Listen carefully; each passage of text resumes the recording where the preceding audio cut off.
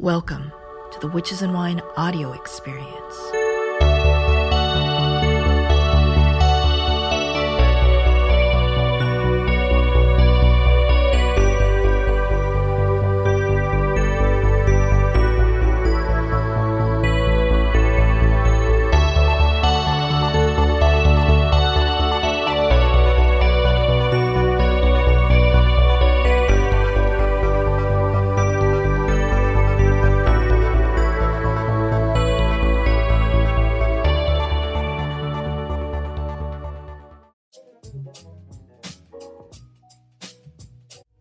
What is geomancy used for?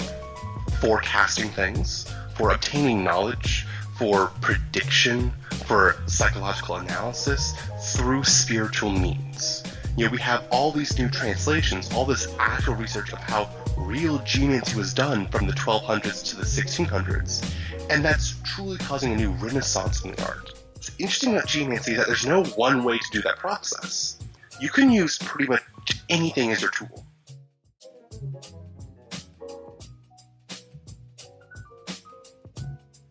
Hi guys, Challen here again. It's fucking 8:30 in the morning, but I'm up this early, made up to fill. Just for you, Sam. You're beautiful. I don't know why you go through all this for me. Thank you. He was on a video before with me, and his video must have struck a chord with so many of you guys. There was this one person who commented, "Bring him back." I was just like, yeah. Then, conveniently, he wrote a book.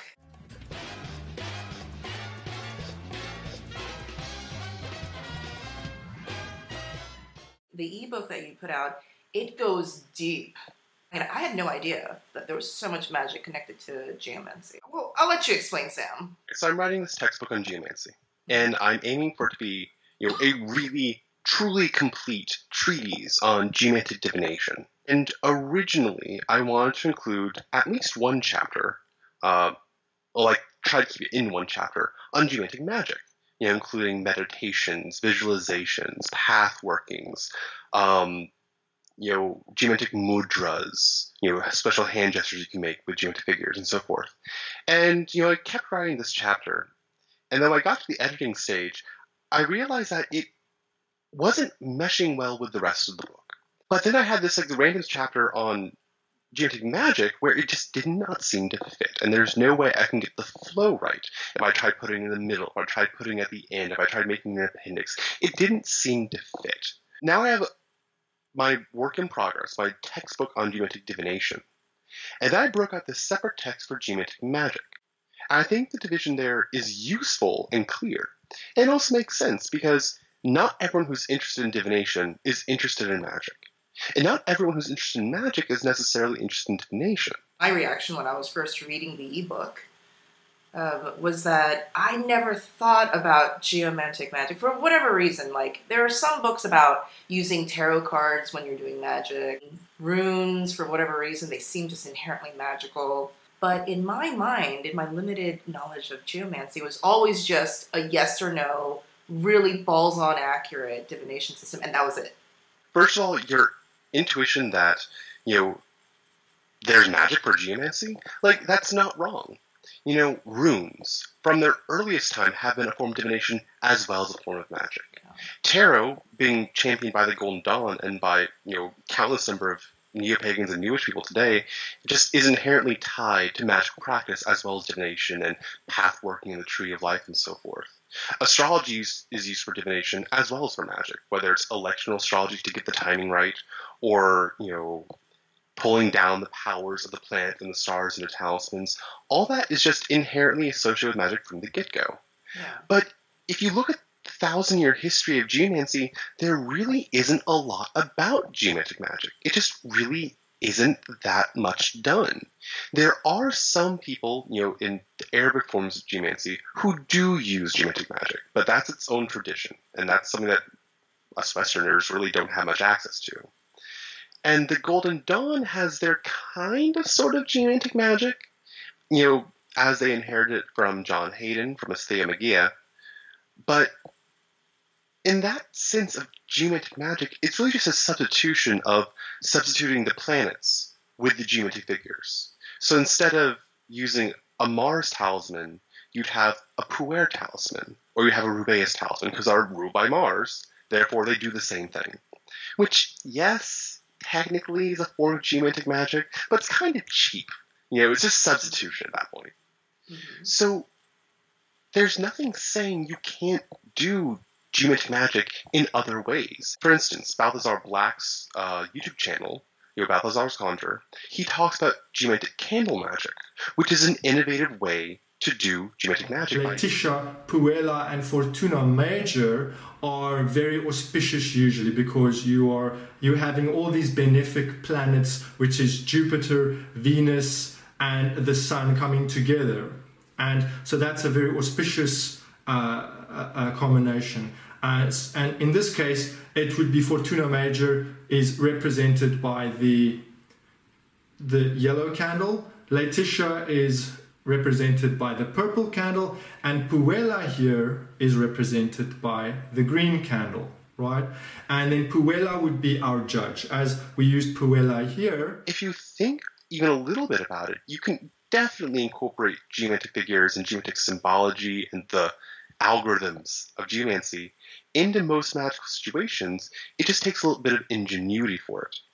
So that's really what my goal was for this ebook on geomantic magic, Secreti Geomantici, was not so much to say, here are the forms of geomantic magic you can do, but here are some examples of things you can experiment. Because I fully admit, even though I've written about a lot of these techniques, they're still very experimental. They're still very new. I use them, and I get good results with them, and I keep tweaking them and refining them as I go along. But they're still very experimental. They can definitely be refined. They can definitely be enhanced. They can definitely be augmented. And there's still so much more that can be done. It's just there's not many people doing it. And this ebook, I really hope will change that. That could introduce more people into using geomancy for magic. This ebook is around 70, 80 pages. And the way that you laid it out was you kind of tied geomancy as a hermetic system of symbols. I talked to Rufus Opus a couple weeks ago. The seven spheres are an approach to understanding how things actually manifest in the world. It is not for everyone. Things begin as an idea, and then they descend through these seven spheres, and in each sphere the idea gains a little bit more materiality. Mm-hmm. And he also mentioned Hermeticism. So I'm just like, okay, it's all kind of jigsawing together, but what exactly is Hermeticism? It's funny you mentioned Rufus Opus, because he's actually my instructor in Hermetics. I was one of his students when he was doing his Redwork series of courses, which the material for that became his Seven Spheres book. So Hermeticism. Hermeticism can loosely be defined as the religious philosophy proposed by the mythological prophetic figure Hermes Trismegistus, or thrice great Hermes. Real and person? This Hermes, sorry? Is he a real person or a fictional character? Sure. Okay. Yes and no. Depending, after a certain point, everything becomes myth, and everything becomes lies, and everything becomes truth. So, in all likelihood, he's mythological. Okay. But then again, mythology is real in a lot of ways, so it depends. But the idea goes that you have this dude, Hermes Trismegistus, and he's not Hermes in the Greek sense, but definitely influenced by the Greek Hermes. He's kind of this mystical, mythological, prophetical magic man who's kind of a cross between the Greek Hermes and the Egyptian Thoth. And, the Egyptian god of writing and magic and fate and so forth. So between these two, you have Hermes Trismegistus, who, story goes, according to the Corpus Hermeticum, which is kind of like the Bible, if you will, of Hermeticism. It's a collection of philosophical wisdom texts that describes Hermes Trismegistus's encounter with the divine Poemander, or the shepherd of men, kind of this demiurge, face of God, and describing to Hermes, here's the order of things, now go forth and be a teacher. And if you look through the past 2,000 years or so of philosophical and religious writings, you see Hermes' name dropped everywhere.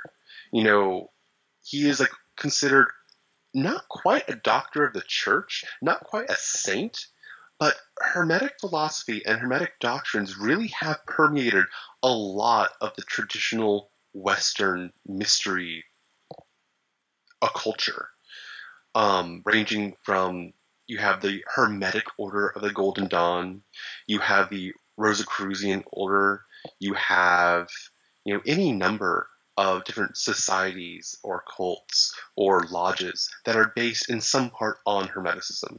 You even have some texts like the Kabbalion, which I despise, but it also claims to be Hermetic, and it uses Hermes Trismegistus as his name and his philosophy to bring it kind of more fame so people will pay attention to it more.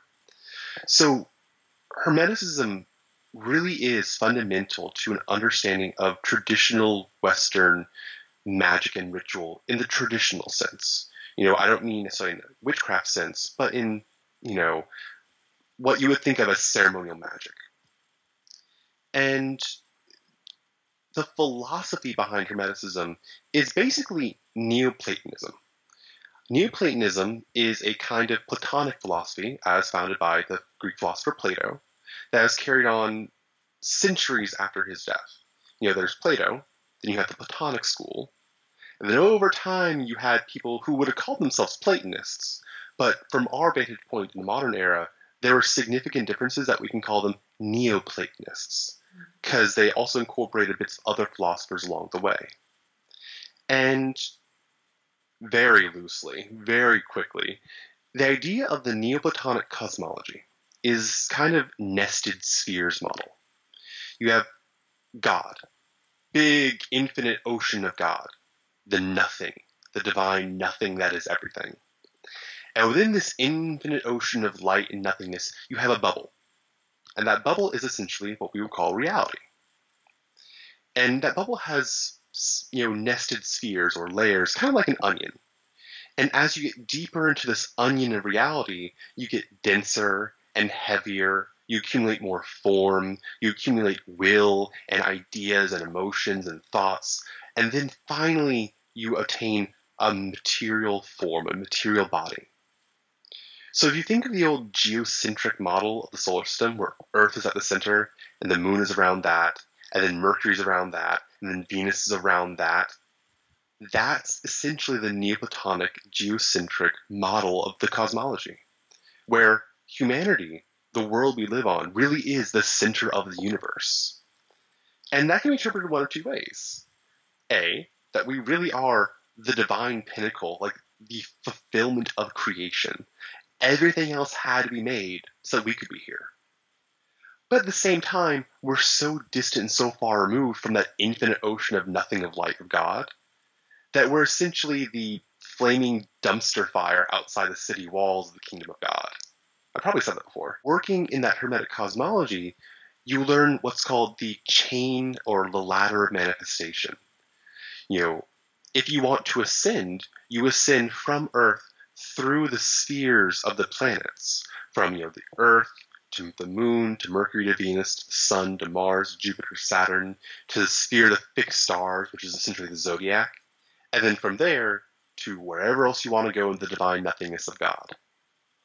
Or, if you want to bring things down and manifest things, you have this idea in the mind of God, and then you process it through those different spheres, having it pick up all the things you picked up originally, until you bring it to material manifestation, the world we live on. So I can definitely see why Rufus Opus said that is a worldview that... It's a worldview. It's definitely, if you are a straight up materialist, that worldview does not fly. Oh, absolutely. Yeah, so, but if you do subscribe to that worldview, and to me it does definitely make some sort of intuitive sense. I'm just like, okay, yeah, like the way that it's explained, there's no science equipment to prove it, and yet there's something inside of me that says there might be something to this, So can't prove it, but it kind of feels like, okay, I I can kind of fuck with this idea, you know? Like, it's not totally out there for whatever reason. This is one of the more common Hermetic cosmologies, but it is still just one model. And you can have different models. You know, as the chaos magicians would say, paradigm shift. You know, you have a different model of how things work. And depending on your need, depending on what you're doing, depending on what techniques you want to use, you would shift your model from one understanding to another. For me, in my case, yes, I'm a Hermetic magician, but I'm also a priest in Santeria. And those two, there are some similarities in their cosmologies, but they're still two completely separate cosmologies. And I can't bring a Hermetic cosmology when I'm going before the Orisha. And I can't bring, you know, Orisha cosmology if I'm working with the archangels, or if I'm working with astrological magic. So they're different understandings, but it's still a model, and all models have use. It's just important to remember that the map is not the territory. I totally agree with that, and I have friends who are all over the political spectrum, and if I'm talking to I don't have any Trump supporters, I think, as friends, but I definitely have some hardcore libertarians, and when I'm talking to them, unless I want to get into a big brawl that'll completely destroy the friendship, I need to sort of step into their worldview. Mm-hmm. And then when I'm talking to my bleeding heart liberal friends, I step into their worldview. When I talk to my super Christian friends, I step into their worldview. They're all very separate, and yet I can switch and still be in reality. For me, learning how to get rid of that super, like, it has to be one way, you know, there's only one objective reality. That was the first step in sort of becoming more magical and being able to think, okay, I can sort of have more softer nebulous boundaries in terms of what I consider objective reality. Geomancy, like the video before that we did, you explained it as each line showing an element. And you see how each figure has 4 rows. Fire, air, water, and earth, in that order. And your book talks about the elements. They are sort of like the intermediary between like all the celestial spheres and like us. In a way. Sorta. Am I totally putting words in your... Okay, please explain. So, there is definitely interplay between the zodiac signs, the planets, and the elements. There absolutely is. But you kind of need to break it down by sphere. So, at the most distant, you have the sphere of the fixed stars. You have the stars that do not move, the constellations, the zodiac signs themselves. Beneath that, you have the 7 spheres, the 7 planets, from Saturn going down to the moon. And those are the wandering stars. The word planet is a Greek word that literally means wandering. And then in the middle of all those spheres, you have the realm of the elements, which you can consider to be nested within themselves. But more commonly, it's thought of that all 4 elements are mixed together to form the world we live in. So the elements really are separate from the planets. There are connections between them, absolutely. You know, fire is definitely associated with Mars and the sun. But though there are connections, you can't really equate the planets with the elements. And you might have heard of quintessence, or the 5th element, you know, which isn't necessarily love, as according to the movie, but it is kind of I consider it not quite an element, not quite a planet. It is an underlying kind of sub-force that undergirds everything else. You can call it ether, you can call it chi, you can call it ki, you know, you can call it whatever you want. For me, it's the 5th element. I use element loosely here. So when I refer to the elements, I don't refer to the 5 elements. I refer to the 4 elements plus 1. And that spirit, that aether, that 5th element kind of brings and ties everything together into its matrix. And because it's neither here nor there, it's not something you can really, I claim, at least in my own personal practice, it's not something you would directly interface with. The geomantic symbol set relies on the 4 elements: fire, air, water, earth. And you'll notice they get from least dense to most dense. Fire goes upward, air goes around, water goes down, and earth stands still. You have the most subtle and movable and flighty to the least subtle and most dense. And you can kind of see that nesting there as well. And when you do a geomancy reading, you can rely on that elemental symbolism to say, well, Laetitia, which is pure fire, only fire is present, it's about optimism and uplifting energy because it's pure fire. Fire goes upwards. And therefore you can't keep a secret because fire burns and casts light, and you can't ignore light. While Tristitia is pure earth, so it drags you down. It is depression. It is being stuck in a pit of despair. But at the same time, you can keep things buried because it's pure earth. You've got the 4 elements. They're represented by the lines in geomancy, and the way that they all interact together in a shield chart kind of represents the energies around you. Then you've got the 5th energy, or the 5th element, the quintessence. That sort of, I guess, is the interface between the higher sort of cosmic spheres and sort of the more earthly spheres, in a way.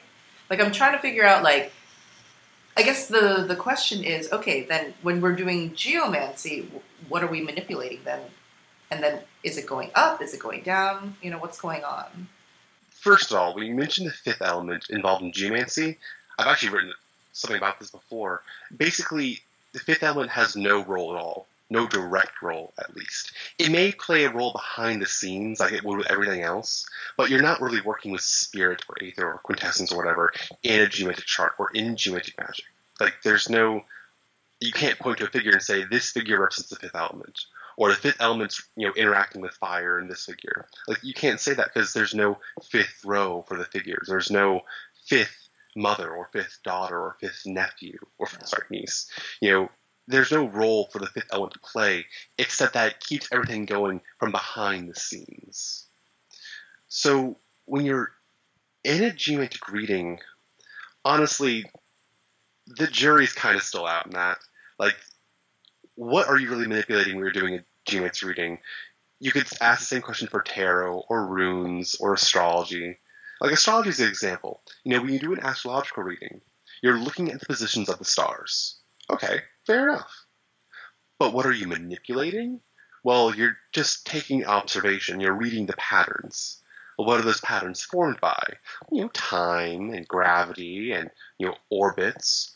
But what's powering those? What's the spiritual mechanism behind those things to be the way they are?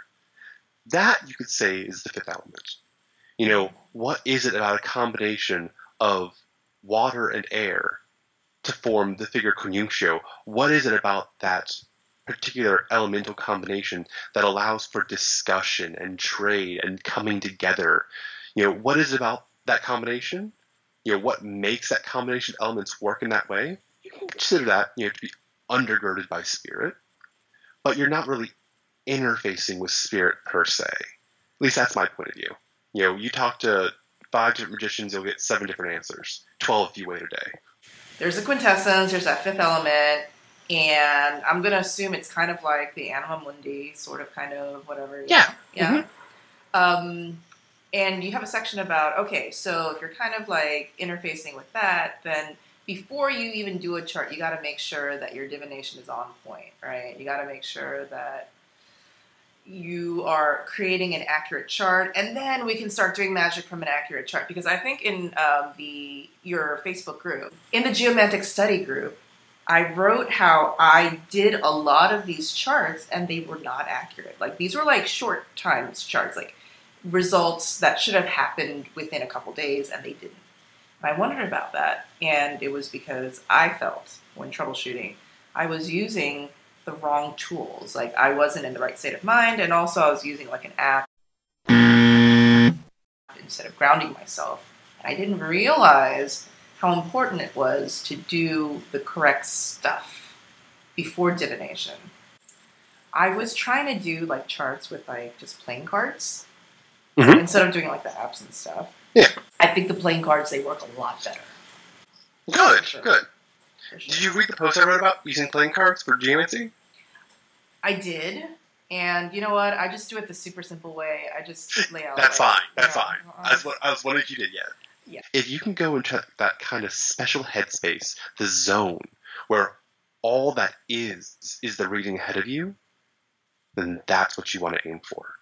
That's why I don't like people using apps or online random number generators for divination, because you don't have much of an opportunity to get into that zone, that headspace, that manipulating a stick and a surface, or shuffling cards, or some other physical act that can distract your physical body and your physical responses.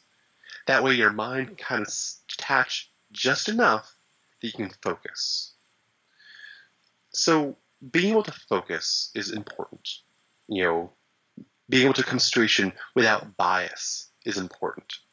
So like if you're really worried about something that's going to happen to you, like for instance, if you're wondering whether some dude is going to fall for you, and you're really set after this dude, and you can't accept a negative answer, then you're not ready to do a divination reading for yourself. You can either wait, maybe do some meditation, maybe do some purification on your own so that you can become ready, or you can have someone else do the divination for you on your behalf.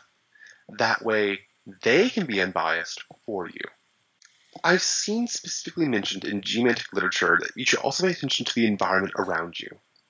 Like, obviously it's hard to maintain focus if you're surrounded by children, or if you're being crawled over by children, or if you're at a theme park, or if you're swimming. It's hard to maintain that kind of divinatory focus.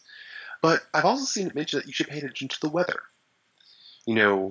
It's inadvisable to do divination when there's a terrible storm going on, or if there's an earthquake, or if there's severe wind, or if there's truly biting frost. Not too long ago, we had a terrible windstorm here that knocked over trees, and we hadn't seen anything like that in decades here. That would have been a poor time for divination. And the reason is that you're trying to tap into the anima mundi, the soul of the world. By tapping into this kind of undergirding matrix of reality of the world we live in, kind of like a material Akashic record, if you will. By tapping into that, you can pull out any information you want from this world. But if the anima mundi is upset, you're not going to get good results. Why? Because anima mundi is like the mind of the world. It's the soul of the world. And if your mind is upset, you can't focus. So if the soul of the world is upset, it can't focus. It's like if I were to try to call out to you, through a staticky connection. You couldn't hear me, I couldn't hear you, so we're kind of wasting our breath. If you can maintain that focus, and if you have a strong connection to anima mundi, you can mitigate bad weather somewhat. Like a little bit of rain falling, not a big problem. Torrential downpour, you may want to hold off unless it's truly necessary, and if you can truly shut it out, where you can really get that deep focus. Yeah, I'm just imagining like an Edgar Allan Poe story, It's always like, on a windy and stormy night. That's how all the stories start. Sort of like how the mood of the story can be affected by the weather, and therefore it makes perfect sense that it's kind of like a reflection of the sort of turmoil that the hero or heroine of the story is feeling. So it's all connected anyways. Remember in high school where we were all supposed to show how the landscape shows how the character is feeling. Talk about how the weather, it's kind of like that. So you have to be chill. Anima mundi, the world around you, has to be chill weather-wise, other people-wise too. So you're chill now. Mm-hmm. And also, another cool thing is, it's also inadvisable to do divination while traveling.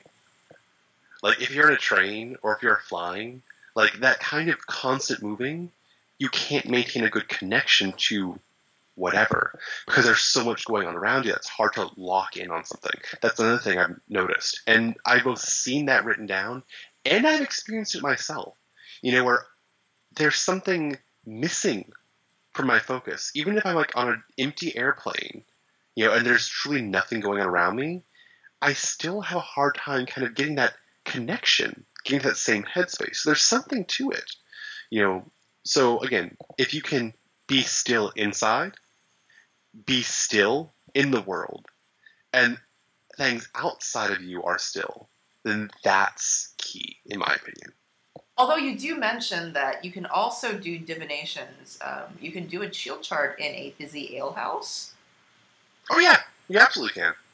Again, if you maintain that focus, awesome. If you can't, you might want to move. But I've done divinations in bars before. I've done divination in libraries and in auditoriums and during a busy psychic fair. It's not that you can't do it in a busy environment. It is that it might be inadvisable if you can't get the focus. So if there's too much going on around you for people to focus, wait or move. If there's too much going on inside of you, wait or, hold off. Mm-hmm. If you're sick or if you're injured or if you're in pain, you might have a hard time focusing, so you might want to put it off. Anything that prevents your focus and connection is something you want to mitigate or eliminate. I really want to stress this part because I have experienced just my charts being totally off because I was not in the right headspace and I wasn't in the right environment generating those first 4 figures. And we mentioned in our previous video that that's kind of the only part where you have to be sort of in that altered state. I mean, that's crucial. I mean, you're generating the rest of the chart from those first 4 figures. So, let's make sure that those first 4 figures are generated in a way that's most conducive to the truth. Your book talks about, of course, there's meditation that you do before you generate the chart, but also meditating and contemplating on each of the characters. And when I was reading through that, especially you have an actual sort of guided meditation, like a script that you wrote on how to do this meditation. I was like, whoa, this is hardcore. So I actually want to credit that, that's not an original innovation of mine. It's something I expanded on and made a little more specific based on John Michael Greer's book, Art and Practice of Geomancy. Because in his book, he also has a section on geomantic magic. And he actually talks about visualizing and contemplating the figures. And when I was getting started in geomancy, I took that to heart, and I did it as much as I could, for as long as I could. And essentially, you're pathworking. And, everyone knows what pathworking is, but it really has a specific connotation. The word pathworking really is meant to refer to working the paths on the tree of life.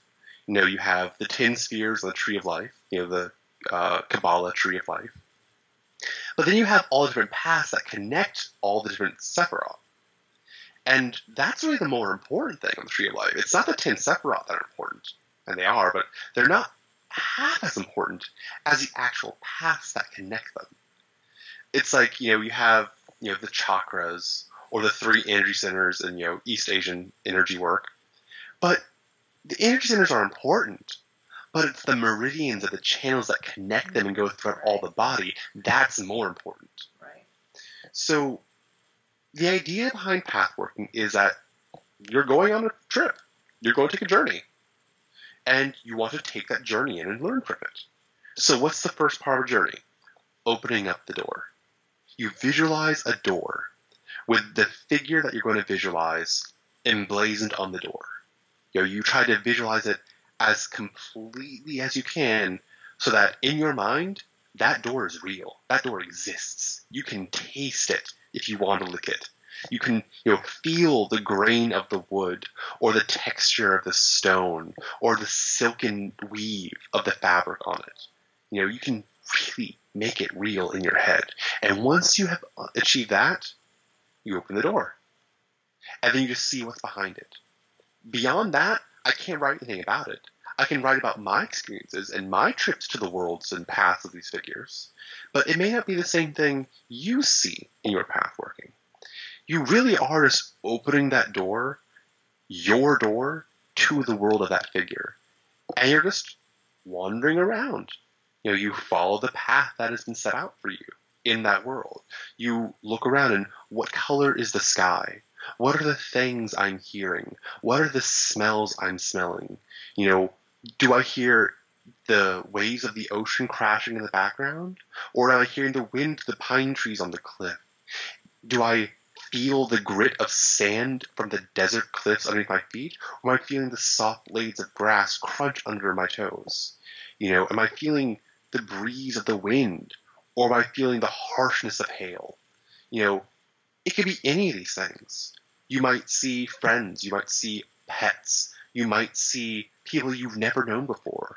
You might see some truly weird, obscure, weird thing. But in the context of it all, makes complete sense. You're basically going on a symbolic journey into the world of the figure. And then you just take all that in. Just experience it, enjoy it, maybe run away if it gets a little too scary. And then you head out back to the same door you came in, you close the door. And then you just process it. What did you see? How did it feel? What do you think it meant? Give it a day. What do you think it meant again? And so forth. It never even occurred to me to contemplate any of the figures.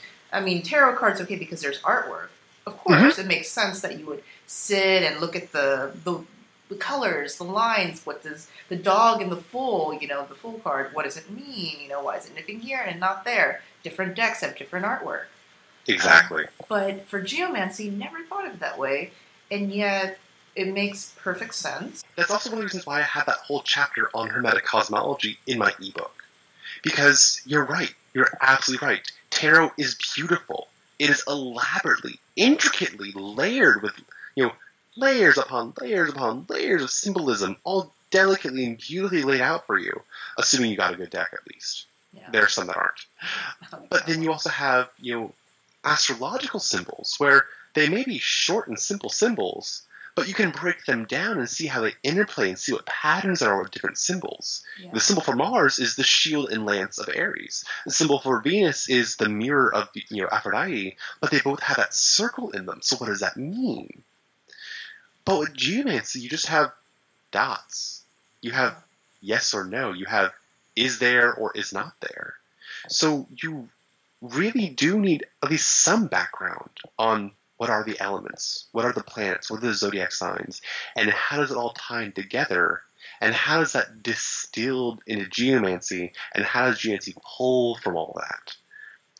Geomancy is at a disadvantage in that sense, because it does seem so abstract. It does seem so, obscure and hard to connect to. But appearances can be deceiving. These are just representations of combinations of elements. Fire and water. Air and water. Fire and air. Fire, air, and water. Okay. But then if you interpret that as a chemical reaction, what does that chemical reaction look like? What does the chemical reaction taste like? What does it feel like? What does it sound like? What does it dream like? Yes, the symbols, the geometric figures are very basic and abstract, but they're keys to unlock doors. They are codes that reflect bigger things. So one of the things that really surprised me when I was reading through your ebook was all the correspondence tables. In Jason Miller's latest book, Elements of Spellcrafting, he talks about how actually correspondences, every single layer is important. Like, the most bang for your buck is when you layer upon layer upon layer upon layer of correspondences and things that mesh well together.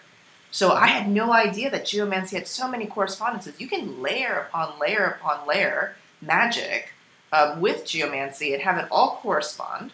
Planetary hour, planetary day, astrology, hand, like we were talking in the beginning about the mudras, all of that, your body and everything. For instance, when we talk about planetary rulerships, lots of correspondence. Puer and Rubeus are corresponded with Mars. And then Mars is corresponded with Aries and Scorpio. And then, depending on your correspondence system, you might have other zodiac signs they tie into. So you can kind of connect the dots and say, well, this is corresponding to this, and from there I can get to here, from here I can get to there. Therefore, there exists a path from here to there that I can tap into. Now, there is a danger of this. There is absolutely a danger of this. And essentially, while layering more similar things on top of each other absolutely works. Like, for instance, if I'm doing a conjuration ritual of, say, the Angel of Mars. Okay, well, I know the planet. Good. I want to do it on a Tuesday, because Tuesday is the day of Mars. Ideally, I would do it when the sun is in Mars. When the sun is in Aries or Scorpio, the sign ruled by Mars, or when the planet Mars is especially dignified. I would use a red tablecloth. I would use pine or pepper incense. I would dress in, army clothes or fatigues or, a soldier outfit. I would use really brusque, manly smells. I wear iron jewelry. I would, use XYZ. Bring all these things that resonate with the planet Mars into this ritual. I think that's the layering you're referring to. Because the other kind of layering is distraction. This is what I call to Liber 777ing everything. You have Liber 777, which is a well-known occult text, I think spearheaded by Aleister Crowley, which is basically a massive correspondence table of everything to everything else, based on, the 10 Sephiroth, the 22 paths, the Tree of Life. Okay, straightforward enough. And he really does correspond pretty much everything that was in vogue at the time, from Egyptian gods to Celtic gods to Babylonian gods to planets to demons to names of God and this, that, and the other. And you can definitely go from here to here to here to here to here to here and come up with a correspondence. But in my experience, the more layers you have that separate two things, the weaker the connection becomes. Like, you could totally associate my left foot, specifically my left foot, with the Greek god Thoth. There exists a correspondence with that, I'm sure.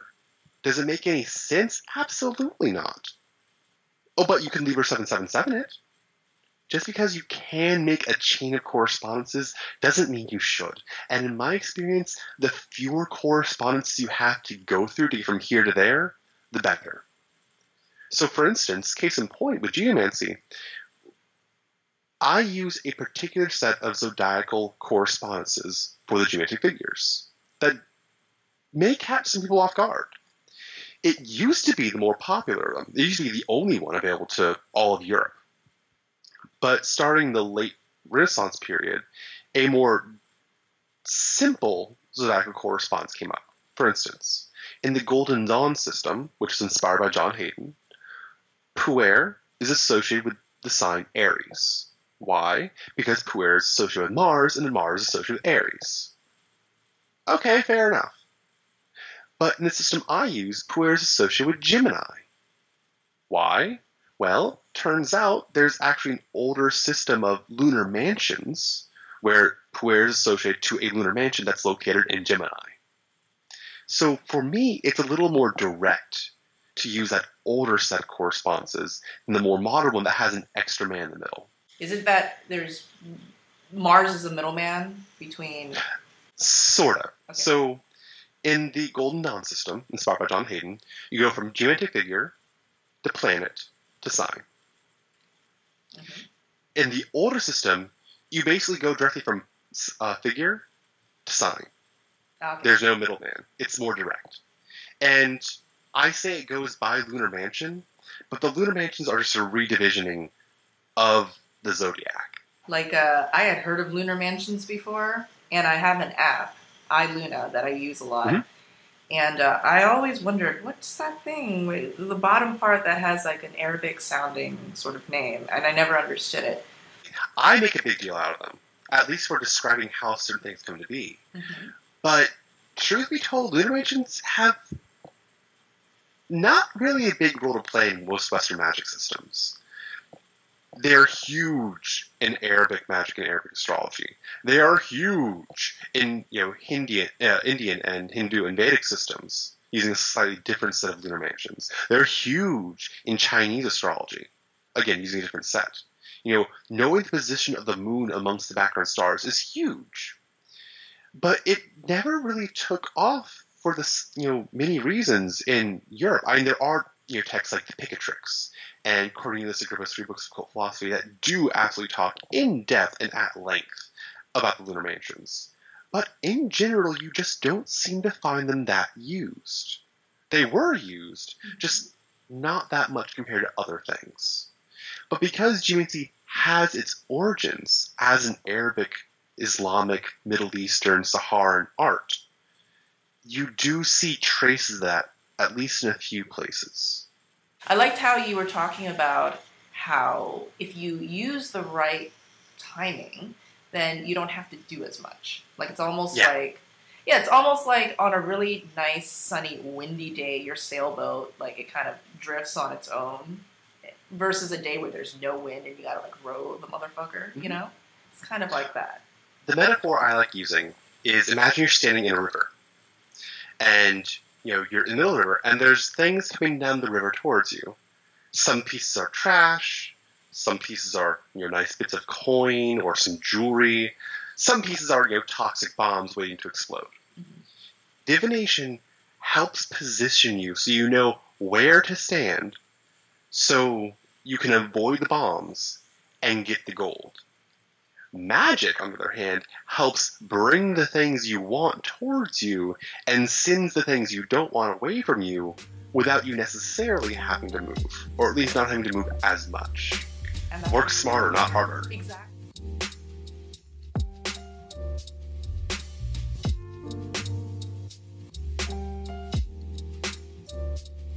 Hey everyone, thank you so much for listening to the Witches and Wine audio experience. If you enjoyed this podcast, please consider supporting me on Patreon. You can choose between a few membership tiers. They're super affordable and flexible.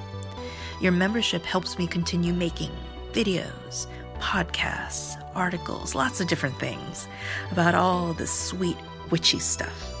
Links are in the show notes. Also, don't forget to go on iTunes and give this a 5-star rating. Each 5-star rating helps rank this podcast higher in searches so that as many witches can find and enjoy these episodes as well. Until next time, this is Chawan, signing off.